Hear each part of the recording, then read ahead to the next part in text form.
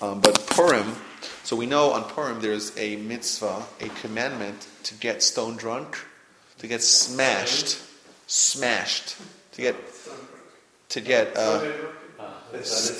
stoned and drunk. Yes, it's a mitzvah. It's a commandment.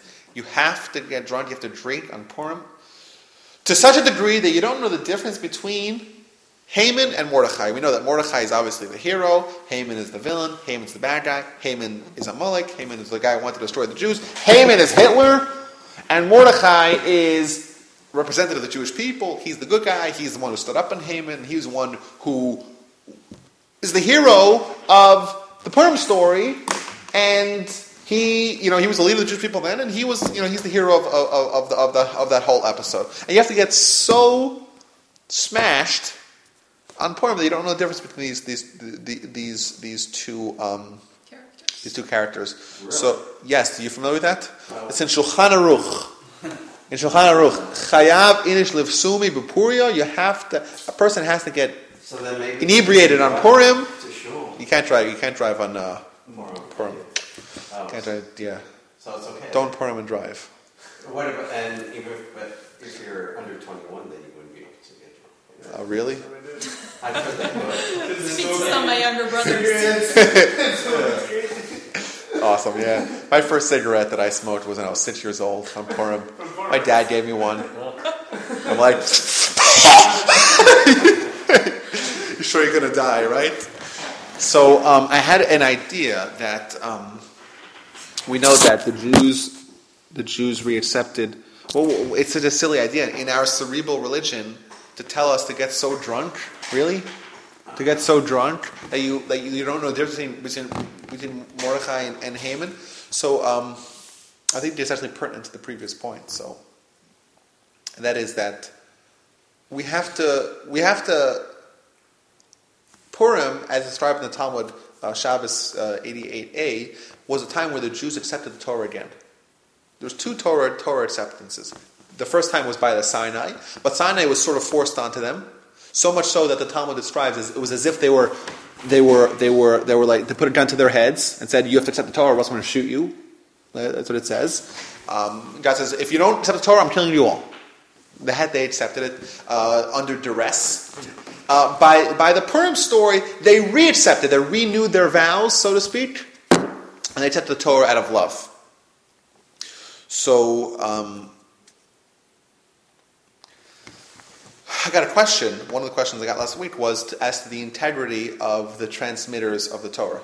How do we know that there's so many people who did so many steps since Moses? What? It's been 25 generations, or 30 generations, 50 generations since Moses. Lots and lots of links to get to us. How do we know that those people had integrity to do it faithfully? And I said that, I responded that if you want to have Torah, if you want to study the work of Hashem, the work of God, the will of God, you have to be like a blank sheet of paper. You have to cancel your own opinions. Don't try to say, "Oh, this is what I think. How do I fit that into the Torah?" Don't legislate from the bench. If you want to really study Torah properly, you want Torah to transform you, you have to say, "Okay, if I don't know anything, I'm going to take the Torah and I'm going to see what does it tell me. How can I, in a most genuine, true way, try to interpret the Torah honestly and faithfully." Right? There's nothing worse than someone saying, "Okay, this is what I want. This is my ideal, and I'm going to try to find a way to shtup it in," as they say in Yiddish, to shtup it in to what the Torah says. So when someone gets drunk, and so drunk, they lose their mind, so to speak, right? Mm-hmm. And we're reached at the Torah, we're saying, I don't have a mind. I'm totally out of commission. And I want to the Torah, and I'm going to listen to what Hashem tells me.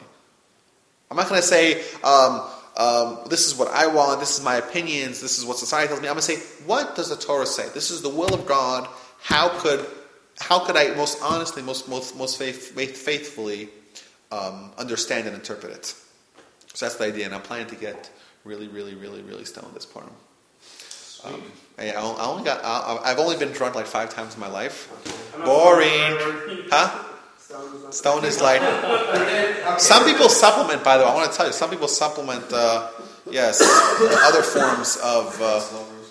Well, yeah, they do. Let's talk about that. Yeah, they do some. Yes, there's some extra supplements, and there are people that do that. What? I never smoked marijuana, but I would. Eric? Yeah? Let's look it up. Yeah, on Purim? Yeah. Do torture out Okay. drug testing? PED. We have a big PED scandal.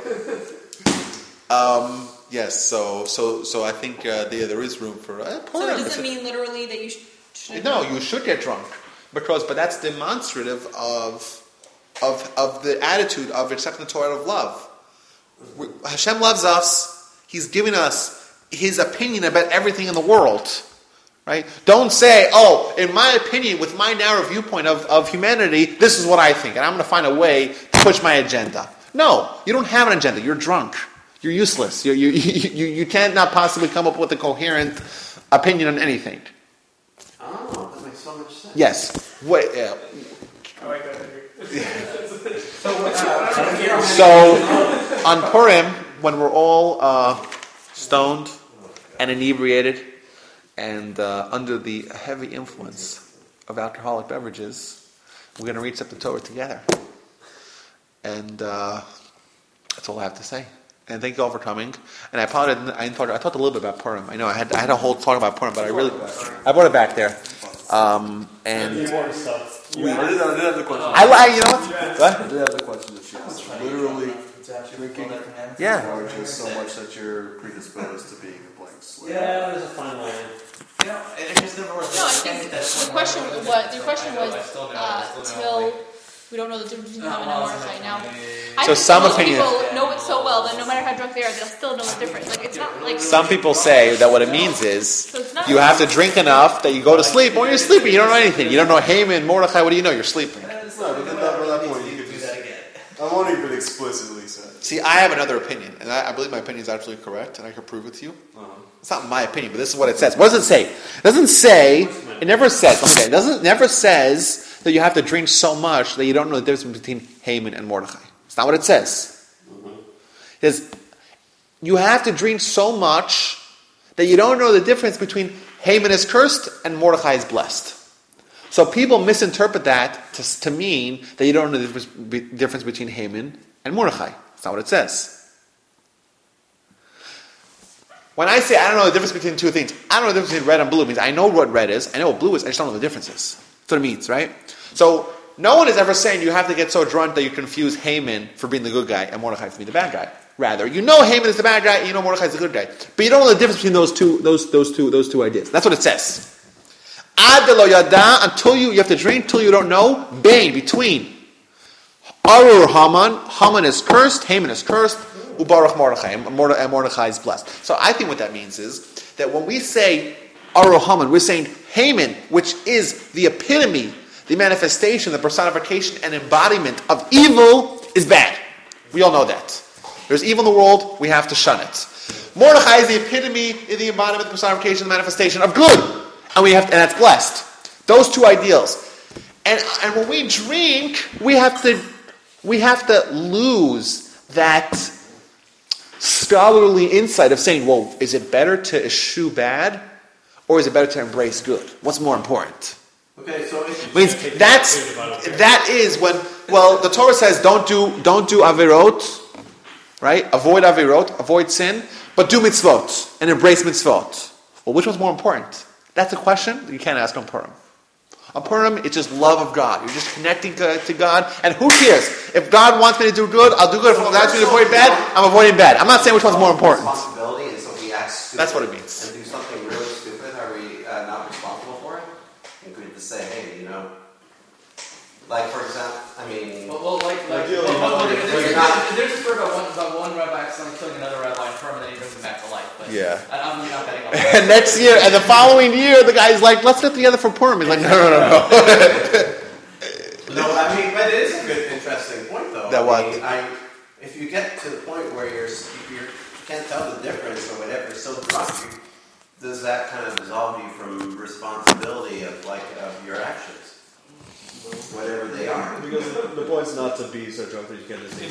Adam mu'ad le'olam. A man. There's a statement in Baba Kama. Adam mu'ad le'olam. A man is always liable for what he does. Because we have intellect, we're always responsible for what we do. Yeah, Right, if not you- when you're drunk, though. You said. Yeah, because you chose chose to get drunk. You were once sober, right? But you're saying that we have it's a commandment to get drunk. No, but not No, what I mean is that if you- and don't care about anything. Yeah, so I'm saying I never said that you should get so drunk that you don't know the difference between Haman and Mordechai. You're drunk enough that it's not important. It's not important to you the discussion of what's more important: eschewing evil. Drink, just don't drive. Don't take. Yeah. Well, actually, Don't beat up kids. You're not allowed to drive on Purim anyway, right? It's You're allowed to drive. You're allowed to drive. You're allowed to drive. you are. Yes. You're allowed to drive, you're allowed to write. Yes. It's Yeah. not even. So then you don't drive. Purim is not a Yom Tov. Purim's not. Okay, so Purim you is- don't drive. You right. don't drive. So I can You go ask take your you wife to to drive different you. places. So you plan ahead. But Yeah. the thing is, you may end up doing taking off all your clothes or something. Oh, What do we say? We say about drunk people that nichnas yan yatzaso, right? Your true self comes out, and Never mind. yes. Thank you. Maybe I won't get drunk then. So actually, it's interesting that Rabbi Israel Salanter,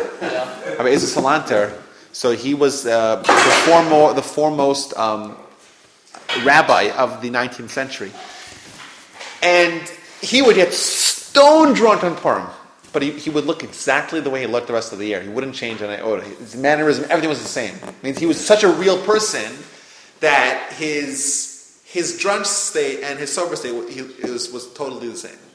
Totally the same. So how do you know who it is? Well, they know because they would see him like imbibing heavily, and because he would say, everyone would come to hear what he has to say, because he would say like awesome Torah during his Purim inebriation. Like everyone, like it would be like You probably just didn't stop talking. no, because that's his real self, and that just came out. He was just so full of Torah. He was so saturated with Torah that That was You know what? It's not just with rabbis of the 19th century.